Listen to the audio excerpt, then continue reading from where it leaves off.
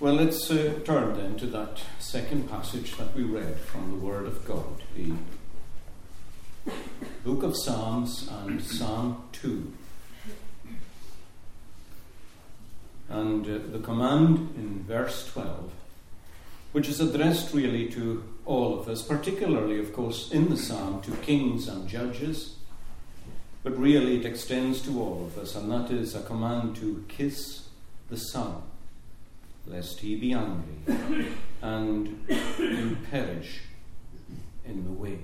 A command to kiss the Son. And here the kiss is not a kiss of intimacy or a kiss of affection. It's really a kiss of allegiance. For example, when someone comes to acknowledge a person being either a king or a queen, they will give a kiss which recognizes their kingship and authority and their subjection to that. It's in that sense that we understand these words. It's in that sense that we're meant to understand them. All of us give our allegiance to him and kiss the Son. Now this psalm is a very important psalm. They're all precious in their own way, but there are some psalms which carry more importance than others. One evidence of that is the fact that it's quoted is so often in the New Testament. The apostles base a lot of their preaching on this particular psalm. And there are, I think, three reasons why it is particularly important for ourselves even tonight. The first is that it, as I said, introduces us to the King who dominates the whole book of Psalms. Although the book of Psalms is a book of Psalms for singing, you could describe it sometimes thematically as the songbook of the covenant king, because he is the one at the heart of it. And of course, the king is not David or Solomon or any other earthly king. The king that comes before us in the Psalms is none other than the King of Kings. In other words, the Lord Jesus Christ. He dominates the Psalter, and in Psalm 2, right away, we're introduced to him. The Psalm also reminds us of the nature and extent of his kingship. Our views of Christ's kingship are sometimes very restricted. I mean, you may think of him tonight, if you are a Christian, as your king. Maybe you think of him as king of the church. Both these are true, of course. He is your king, and he is king of the church. But he's king of a lot more than that. If you're here tonight and you're not a Christian, you may think that Christ is not your king. But that doesn't change the fact that he is. I was reading the other day of someone in this country itself, as King Charles was going round about, somebody shouted out that you're not my king. Well, that might express his wish, but it certainly doesn't express the fact. The fact of the matter is that if he is a British subject, indeed, Charles is his king, whether he likes that or not. And the kingship of Christ is much the same. He is your king and mine. He's the king of all of us, whether we recognize that kingship or not. Of course, the Apostle Paul famously tells us that a day will come when every knee shall bow and every tongue shall confess that Jesus Christ is Lord, Jehovah, to the glory of God the Father. That last expression is a wonderful one. God says he will not give his glory to another. But when everyone says that Jesus is Jehovah, God is glorified in that.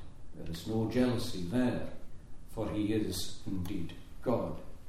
The nature and extent of Christ's kingship, in other words, is absolutely universal.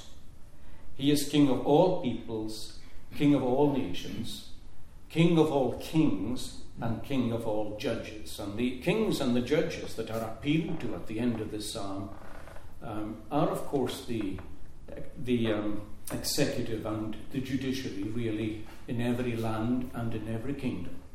A powerful reminder to us that the executive, the government, the judiciary, the judges are all to acknowledge the Lord Jesus Christ, his law and his Bible in all their laws, their statutes and their judgments. Of course, we live in a nation that once knew that, but has now forgotten it, which of course takes us really to this psalm. But that's our starting point.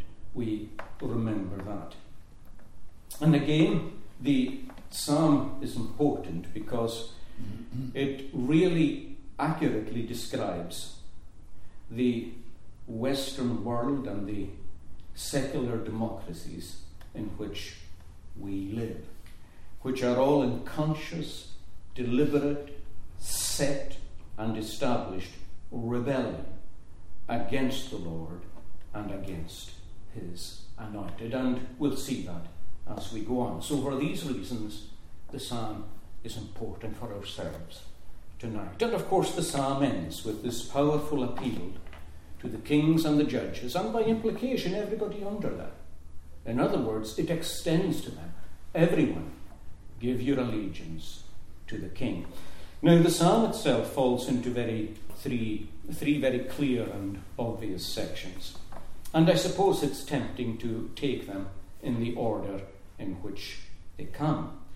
But actually it might be helpful if we just follow the logical order of the psalm, rather than the form in which the psalm is given us to sing. And there isn't any harm in doing that. The word of God is given us in a certain way, and God sometimes means us to open it out and to move it around and to look at it from various points of view.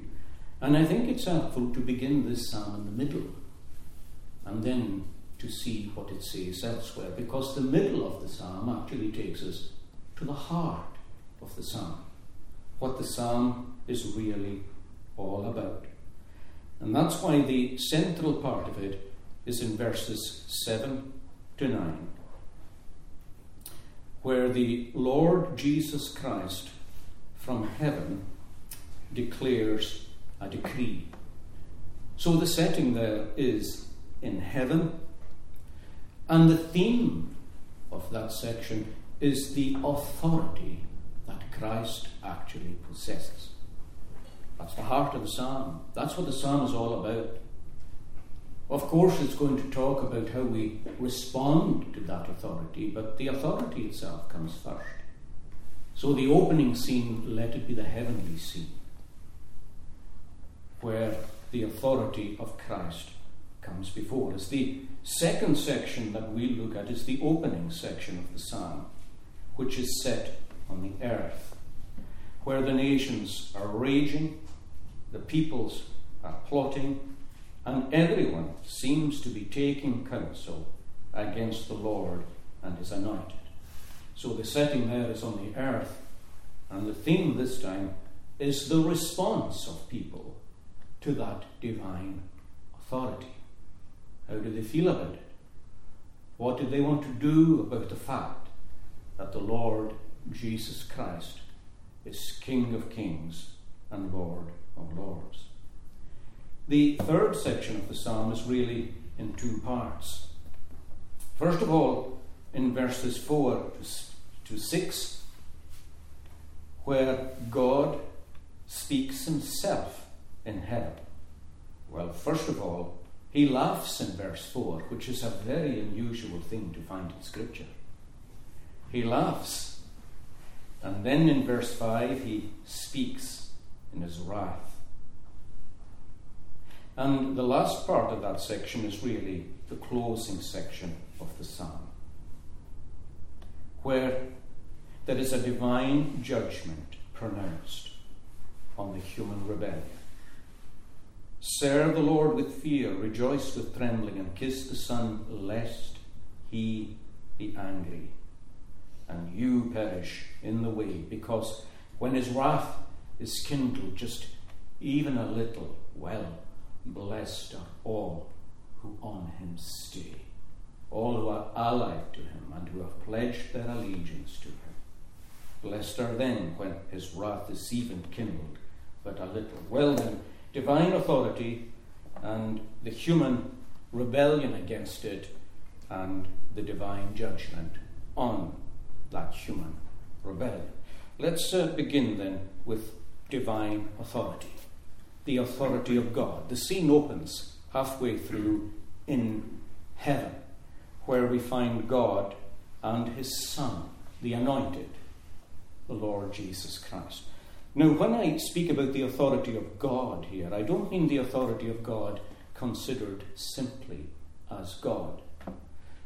That authority has always been there. The three persons in one have always been God, and therefore possessing all authority over all things at absolutely every time.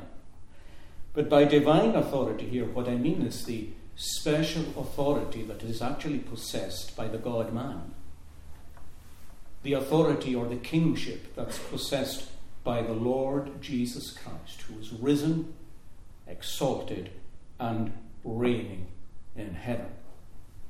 And of course it is of the utmost importance that we understand that to be the case. When the Lord Jesus Christ rose from the dead in resurrection, he then rose up to heaven in ascension. And there's more to it than that. He sat down on the right hand of God in session, which is immediately followed by a coronation. And after that coronation, the kingship, the rule, and the authority of all things are formally placed in his hands. Now that, friends, is in itself a warning to all that this is not a figure to trifle with. It's not a man to consider like you'd consider other men. It's a message to us too as Christians that we remember with joy and gladness that however chaotic and disorganized the world appears, it is moving along according to a purpose and a plan, that everything is in the hand of the Lord Jesus Christ, even the evil that he permits. And he rules over all things, as Paul tells us, for the benefit of his people, for the good of his church. But by divine authority, I mean just that. The authority that God, ever since the coronation in heaven, following his resurrection, the authority that is possessed by the God-man, the Lord Jesus Christ, who is at God's right hand. Now the Father in heaven here issues a universal decree. And he's placed the decree in the hand of the king at his right hand. And here in the psalm we're admitted into heaven where the Lord Jesus Christ reads the decree that the Father has put into his hand. And here you have it in verse 7. Christ says, I will declare the decree. And the decree says this, that the Lord, or my Father if you like, but the Lord has said to me, you are my Son. Today I have begotten you. Ask me and I'll give you nations for your inheritance. I will give you the ends of the earth for your possession. You shall break them, that's their government and their authority, with a rod of iron, and you shall dash them to pieces, just like a potter's vessel, a vessel of clay. Now sometimes in this conquest, Christ smashes hearts in grace. We're thankful that he does that.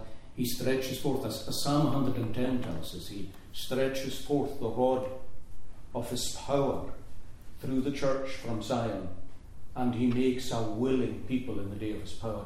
In other words, he doesn't always conquer by destruction.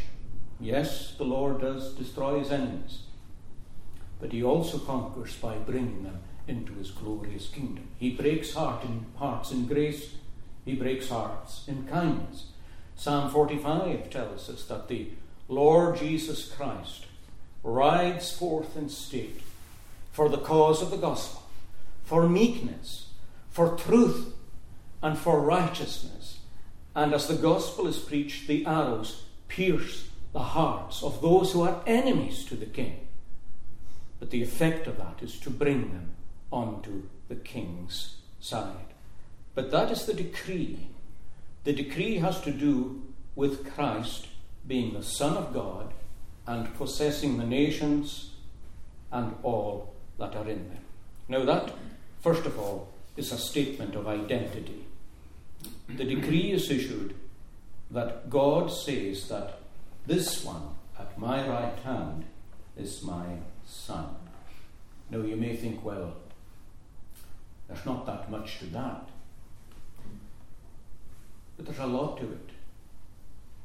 God had said before that Jesus was his Son. At his baptism, when the waters were poured over him, we're told that a voice came from heaven saying, "This is my beloved Son, in whom I am well pleased."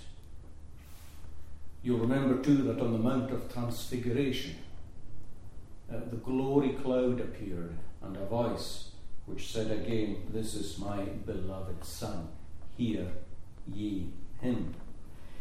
This time the decree that's being issued from heaven is not speaking about a beloved Son, but a begotten Son. You are my Son, today I have begotten you. Now it's easy perhaps to misunderstand what's meant here by Christ being begotten. And the reason I'm saying that is because if you're familiar with the doctrine of the Trinity itself, you'll remember that what distinguishes the Son as a person from the Father as a person is that the Son is begotten of the Father. He stands in relationship to him as Son to Father. And that's an eternal begottenness. In other words, I suppose when we think of a father and a son, immediately temporal considerations come in and we say, well, a father must exist before a son. Well, absolutely. In our form of existence, that is the case. In the divine existence, that is not the case. The Father was always a father to the Son, who was always his Son. There was never a time when the first person was not a father, never a time when the second person was not the Son. That's why the Son is described as eternally begotten. God gave his only begotten Son. And the begottenness there is a reference to the eternal generation, the Son of his love, who was always with him as a son, as he was with him as his Father. And it's easy to think that the begottenness referred to here is that begottenness. You are my Son, I have begotten you. But you'll notice that what he says is, today I have begotten you. And as the New Testament may explain, this is a resurrection psalm. This is an ascension psalm, or if you like, a coronation psalm. So what on earth does the today mean? And there are some people who try and explain that by a kind of measure of poetic license. They say that what today means here is just a reference to the everlasting day. But that's just trying to make it fit, and I think we can all smell that straight away. No, friends, the text is not speaking of eternal generation. It's speaking of another kind of generation. Revelation 1:5 tells us that Jesus was the first begotten from the dead. The firstborn from the dead. The first person ever to come back from the dead with resurrection life. I'm sure most of you will be aware that there were certain individuals who were brought back from death to life. Not many, just a few. The Lord himself brought some back, like Jairus' daughter and Lazarus. But they returned to ordinary life. They didn't receive resurrection life. In other words, they all died again, these people. Christ was the first who did not. He actually rose in accordance with the prayer that he asked his Father, that he would preserve him through death, through the grave, and bring him back in resurrection life. when he desired life of thee, thou life to him didst give. What kind of life? Even such a length of days that he for evermore should live. The first begotten from the dead. Oh, friends, death is a terrible thing. Death is a final thing. It's an awful thing. It's a wonderful thing to think that there is such a thing as being begotten from the dead. Astonishingly, from the clay and from the dust, just like the first man was composed of the chemical compounds in the earth, lo and behold, so is the second man, glorified and transformed, but there is a life that comes from death. And that's what the Father is saying. I have raised you today as the first begotten from the dead. Why make that statement? Well, just to remind us, to remind you and to remind me and to remind the whole world that that is in fact so. I mean, just a few days before this, his visage was marred beyond the visage of any man. He was reduced, battered to a pulp, is what Isaiah says, almost beyond recognition. That is really what the expression means in the Hebrew in Isaiah 53. When it says that his visage was marred beyond that of any man, it really means marred beyond that of man. Unrecognizable. And of course, he was crucified as an absolute reject, and he was laid in the tomb. Now, his enemies didn't want to lay him in a rich tomb, but he was laid in a rich tomb for a reason. Because his sufferings were over and his exaltation even then was mysteriously beginning. But what God wants us to know and to believe, and he wants it decreed in heaven and issued upon the earth, is that that man, Jesus of Nazareth, is actually Lord of Lords and King of Kings. Let kings know that. Let judges know that. Let the nations of the earth know that. Let peoples know that. You know that. Let me know this. That Jesus Christ is Lord. So it's a statement of his identity. And again, it's a statement of authority, obviously, because Christ tells us when he reads the decree that his Father has put into his hand, he says that if I ask my Father, as I will, in fact, I am just about to do so, if I ask my Father, I will receive the nations as my inheritance, and I will proceed to conquer them with the rod of my power. God wants that decree to be made known to us. A lordship that extends everywhere, over every individual, every institution, every school, every church, every government, every cabinet, every king, every queen, all the judges of the realm. You must honour Christ as you honour the Father. Now, how is this decree to be issued? Well, how is any royal decree to be issued? It's to be issued in every country by ambassadors. I mean, that's what happens when a king has a decree that he wants to be made known to all the nations of the earth. He sends ambassadors. Ambassadors are simply those who are commissioned to say what the king once said, no more, no less. The ambassador can't make it up as he goes along, can't put a spin on it. The ambassador's job is just to be faithful to the king, period. Of course, it's famously represented in the message that Jonah was told to give Nineveh, who, as I mentioned just recently, was a reluctant preacher, reluctantly carrying out a commission to a people he didn't think really should be saved.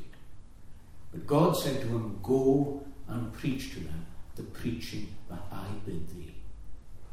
That's the word of God, without addition and without anything taken away. You know, a lot of what's wrong in pulpits today generally lies in what's being said. But most of what's wrong lies in what's unsaid. There's no doubt about that. And you can harm the gospel just as much by what you don't say as by what you say. God wants the ambassador to declare the royal authority of the king. And it's the ambassador's task to do that. And as Paul said, speaking of himself and the apostles and all creatures of the gospel, he says, "Now then, we are ambassadors of Christ." And his kingship is to be declared. Now, friend, one aspect of that is this, and it is important that sometimes we are prone to think of the gospel merely as an invitation. And there's no doubt that sometimes in the Bible it's presented like that. Because the ambassador's task is to go on a bended knee. And not just to announce, but to plead. I spoke in the morning about the importance of pleading. The ambassador's duty is to plead. I'm to plead with you to recognize the authority of this king, the importance of submission to him. And it is part of my commission too, as an ambassador, and every ambassador's commission, to plead because Christ is pleading with you. As he pled in his days of humiliation in this world, he still has the same heart. There is still the same urgency attached to that invitation. Jerusalem, Jerusalem. How often I would have gathered your children, as a hen gathers her chickens under her wings, but you would not. Come to me, all you who labour and are heavily burdened in your life, and I will give you rest. I mean, these are present. These are invitations, and they're extremely precious invitations. But the gospel is not just an invitation. It is a command. If you refuse an invitation, well, as they say, hey ho, or so what? But if you refuse a command, it's a different matter altogether. Repent and believe the gospel. God requires all men to believe. When Paul was preaching to the Athenians, who were renowned for their philosophical and rhetorical skills, he brought his own message. And he brought it very powerfully. And the sermon is recorded in Acts chapter 17. And there are some references in it here and there to their own poets and to their own Greek philosophers. But he's not ashamed to say that the gospel he is preaching is not a worldview to be embraced. Well, it is that, but it's much more than that. It's not just an invitation to be accepted. He's not afraid to say that God commands all men to repent. Why? Oh, well, this is the nub of the matter. Because he has appointed a day in which he will judge the world by the man he has ordained, and he has given assurance thereof by raising him from the dead. The empty tomb, the reports that this man dead is now alive, the 40 days in which Christ proved by, as Luke says, many infallible proofs that he was living and risen, well, that is the fact that should make us all tremble. The invitation to believe is a command to repent and to believe. And the ambassador needs to communicate that. The consequences of not accepting the command, well, are awful. Kiss the Son, lest he is angry and you perish from the way. Now that's divine authority. And that's, in a way, logically where the psalm starts. God is on his throne, and Jesus Christ is at his right hand. Let the universe know it. Let the whole earth hear it. But second, we have the human rebellion. And the psalm opens with that. Because why are the nations raging? Raging. What an interesting word. It tells us that there's some kind of brooding, seething anger in the hearts of the people.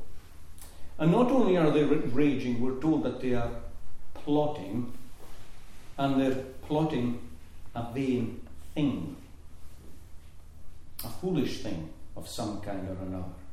And the kings of the earth have set themselves, and the rulers are taking counsel. Now you'll notice, it's against the Lord, yes, and against his anointed.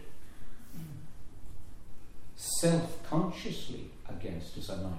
In other words, it's not the case that they are in rebellion against God, and that just happens to mean that they must also be in rebellion against his Son. No, it's consciously like that. They don't want God, and neither do they want his Christ. They are anti-Christian. Anti-Christian. Because the psalm is set post-cross and post-resurrection. Now, just look a little more closely at this rebellion. What's the rebellion about? Well, it's about freedom. Freedom. There's a saying now that's been made popular ever since the 90s when Clinton was elected. When he was asked about what the issue was in the American elections, he says it's the economy, stupid. In other words, it's always the economy. Well, the objective in human rebellion is always about freedom. Why don't you want to be a Christian? Well, I want to be free. And what do you mean by that? Well, I just want to do my own thing. I want to live my life my way. My life as I understand it, and as I'd like to live it, according to my own moral code, which I'm free to choose myself. That's just a kind of paraphrase of what Satan told Adam and Eve that they should do. There was a tree in the middle of the garden, which was the tree of life, and every time they took from it, they were reminded that God was the author of their life. There was also another tree which they were told not to take of the fruit of it. It was called the tree of the knowledge of good and evil. Its purpose was to remind them that God alone was the author of good and evil. God was their executive. He was their judiciary. He was their legislator. They were to live in humble obedience to him, and living like that, their lives would be full. The lives of their children would be full. The earth would be blessed. The earth would be green and pure and clean and fruitful, and everything would be holy and good as God had made it to be, just like that. Satan's voice, of course, originally came by saying, that's not life, you know. That's not life. Life as I know it is different from life as you know it. What you really need is freedom to decide what's good and evil for yourselves. You too can become like God. You can become masters of your own lives, authors of your own destiny. Be men and be women and forge out that existence for yourself. This tree is really a sign that the one who is over you is actually a bit of a tyrant. If he was good as he claims to be, and as good as you think he is, he would not be interested in forbidding you anything. Because what's life but to be free and to do what you want? Eve fell for it. Adam, in his own way, fell for it too. You fell for it, and I fell for it. And every single person that walks the face of the earth, or that ever has walked the face of the earth, falls for it. It's the fundamental lie that life is best lived without God. The devil is good at packaging lies. He usually packages half-truths, but like I said to you not that long ago, the greatest lie that he could commit, or that he could sell us really, is that we could live without our Creator. In fact, that we could come to the point where we think that our Creator doesn't exist. I think that lie is so far-fetched that I'm astonished the devil tried it. But lo and behold, it's a whopper, and it has succeeded. And how foolish we are in believing it. The Bible isn't quick to call people fools, but it says that the fool says in his heart that there is no God. You know, before I came to God, I thought I was very wise, and I thought that Christians were fools. Not in an unkind way, in fact worse than that, in an arrogant way. And I'm still not wise as I'd like to be wise, but I'm certainly wise enough to know that I was a fool then. And I'm glad of that. And I hope the day will come when you too will be glad of that. I hope it will be today itself. Now, what they want to do, of course, is to set themselves free. They express it in verse 3 by saying, "Let us break their bonds in pieces and cast away their cords from us." Now, is that not interesting? That's how they see their relationship to God. Cords and bonds. Oh man, religion is a bind. That's really what they're saying. It's a bind. It's cords and bonds. Religion itself is an interesting word, coming from a Latin word, religio, which means to tie back, to bind back. And although people are debasing the word, because you'll notice that Satan takes every good word and he tries to trample it into the dust. And religion is like that. People try and trample it out. At heart, it's a beautiful word, which tells us that God is actually tying us back to himself. That's what real faith in Christ does. It brings us back to God in a bond of covenant, and in a bond of love, in a bond of peace, and a bond of joy, and a bond of obedience. That's what it does. It binds back, but for them it's a bind. It's a bind, and they don't want to be bound to God. The goal is freedom. Freedom.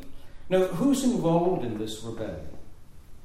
Well, the fact is that everybody's involved in it.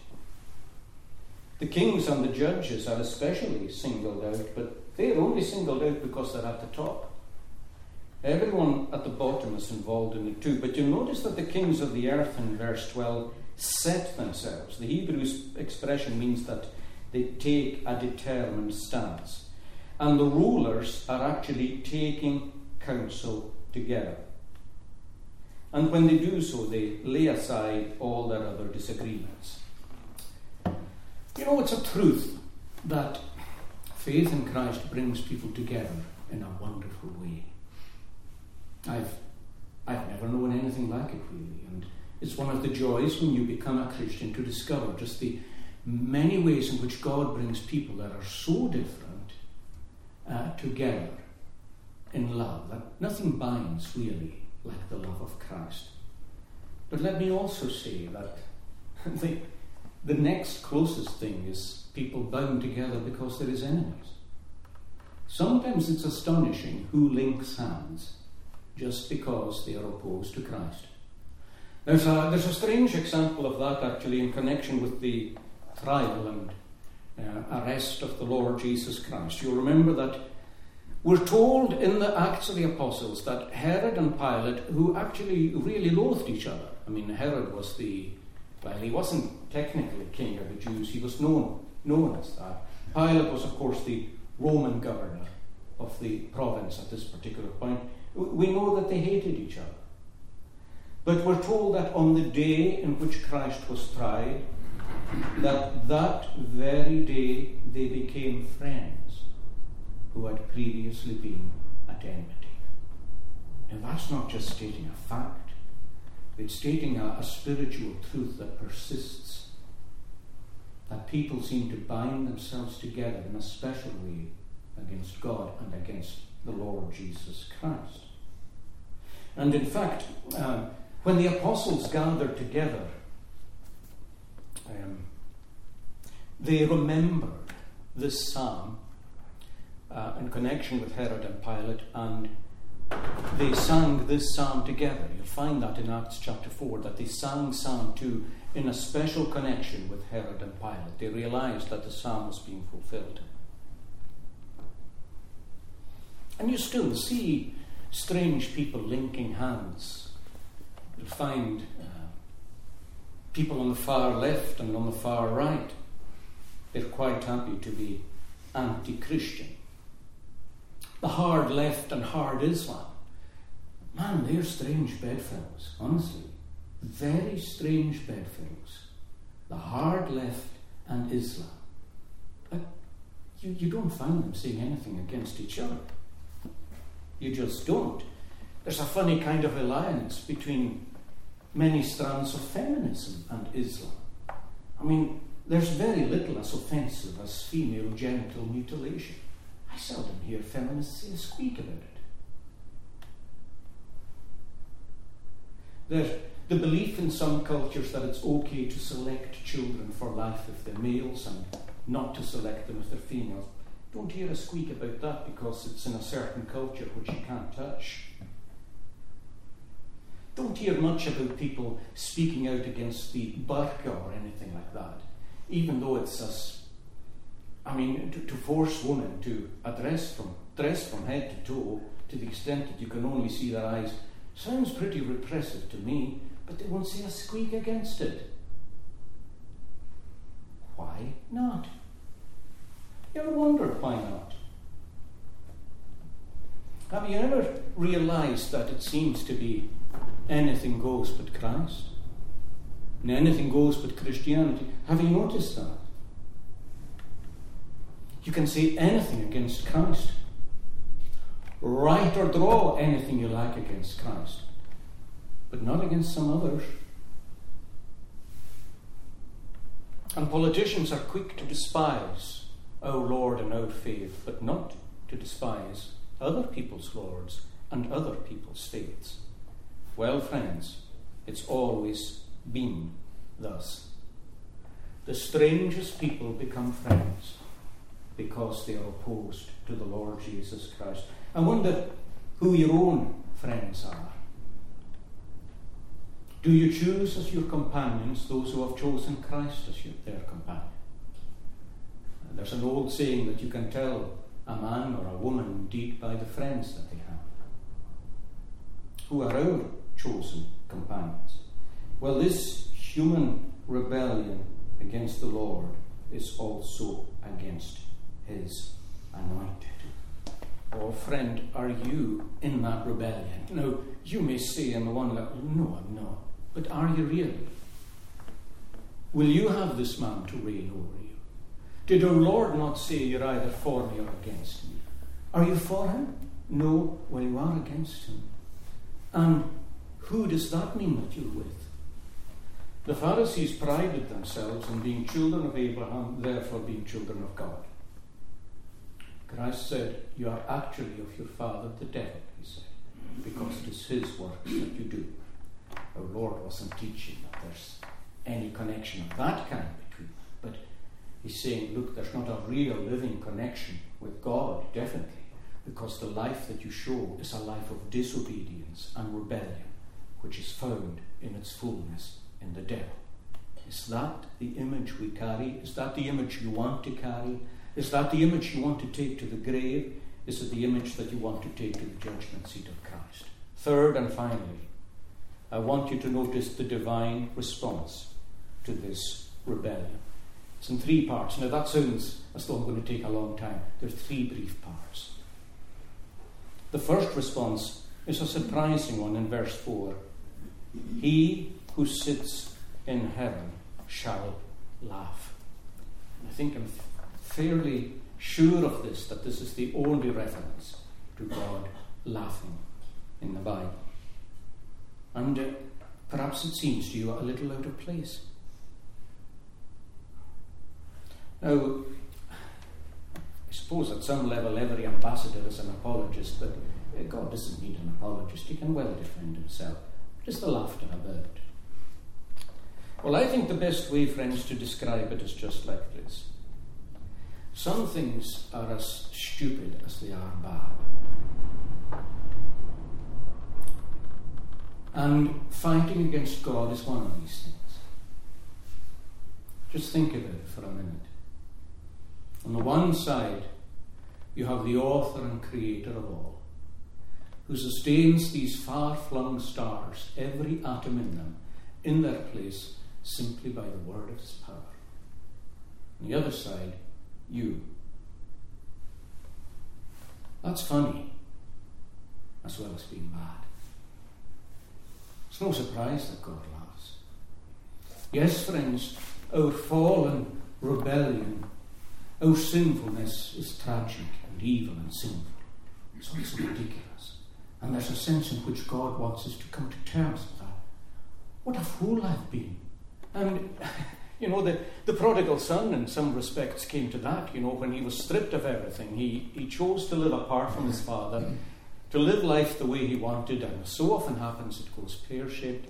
And when it went pear-shaped, as life may have gone pear-shaped for you too, He came to himself and he said, there's more bread than anyone could ever want in my Father's house. In other words, what a fool I've been and what a fool I've become.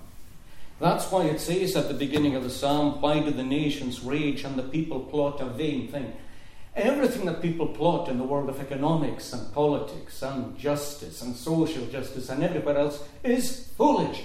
We cannot salvage ourselves, never mind the world, unless God is at the heart of it. I mean, everyone wants to save the planet. Save the planet.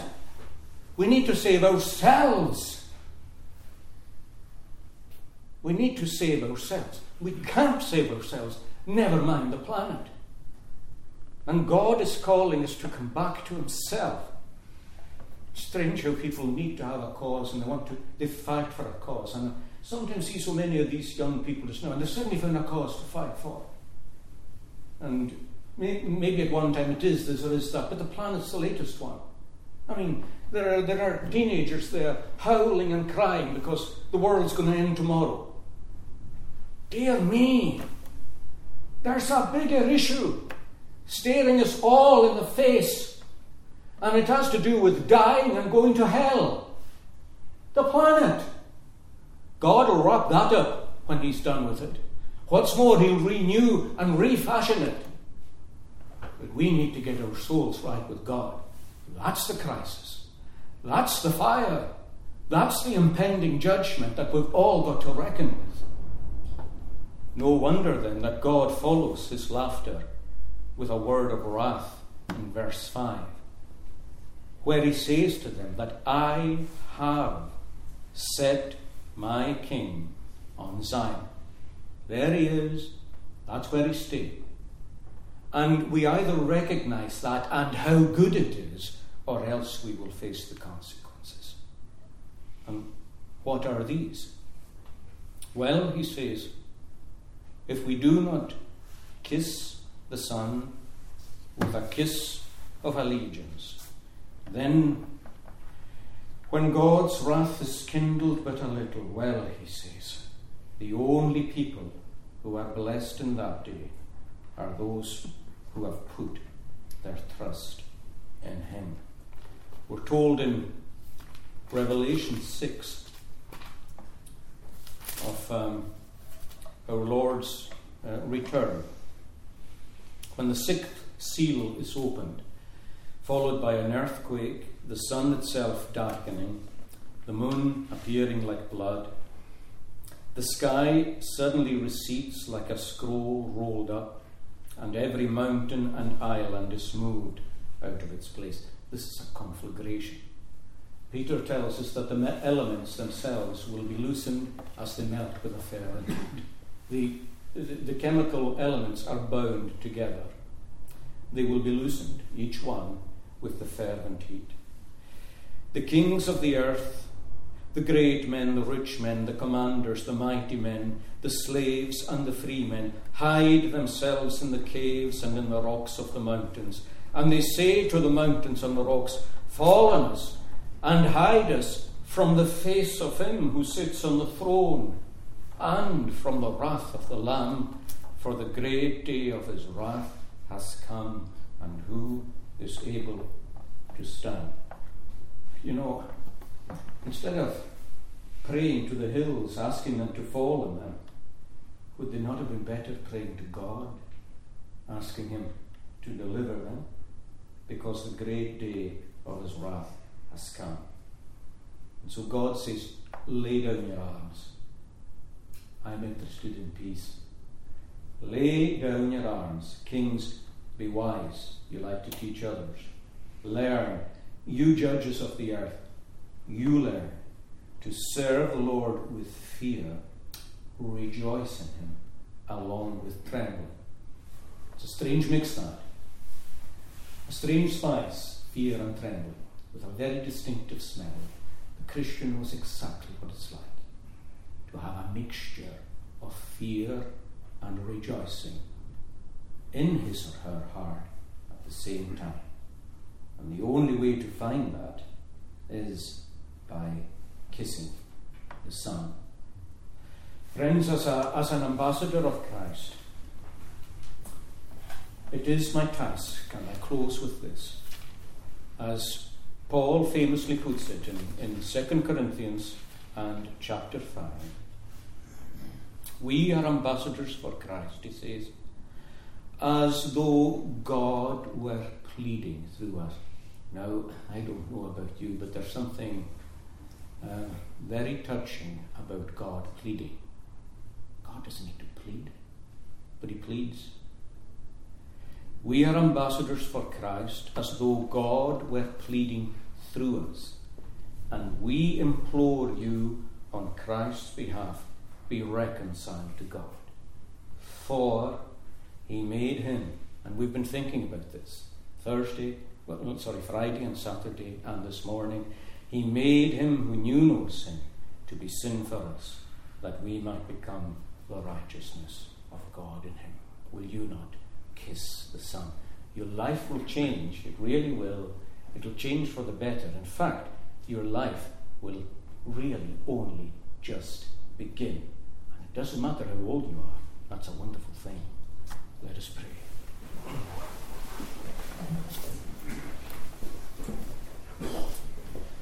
Eternal God, we bless you once more for the life that you impart through your Son, who came to give us life and that we would have it more abundantly. We are thankful that you took us in great grace to that place where we realize that this present life and how we live it is but a living death, and that this world itself in which we live, which can sometimes appear so inviting and alluring, is really just a prison house, that it is full of the dying and the lost. We look to a better world and a new heaven and a new earth, which you will recreate out of the ashes of this one. And we realize that there is no salvation in the world of politics or economics, or indeed psychology. No salvation outside of the Lord Jesus Christ. He alone redeems men and women. He alone redeems humanity to bring it into its original image and likeness, the image and likeness of God. How great the salvation that you have prepared for your people. How great the rescue involved in redemption. Lord, let it be ours. Let none of us inside these walls tonight be numbered amongst the lost. And may we recognize this sermon itself as another call, another opportunity, another invitation, and another command to come to Christ. In his name we pray. Amen.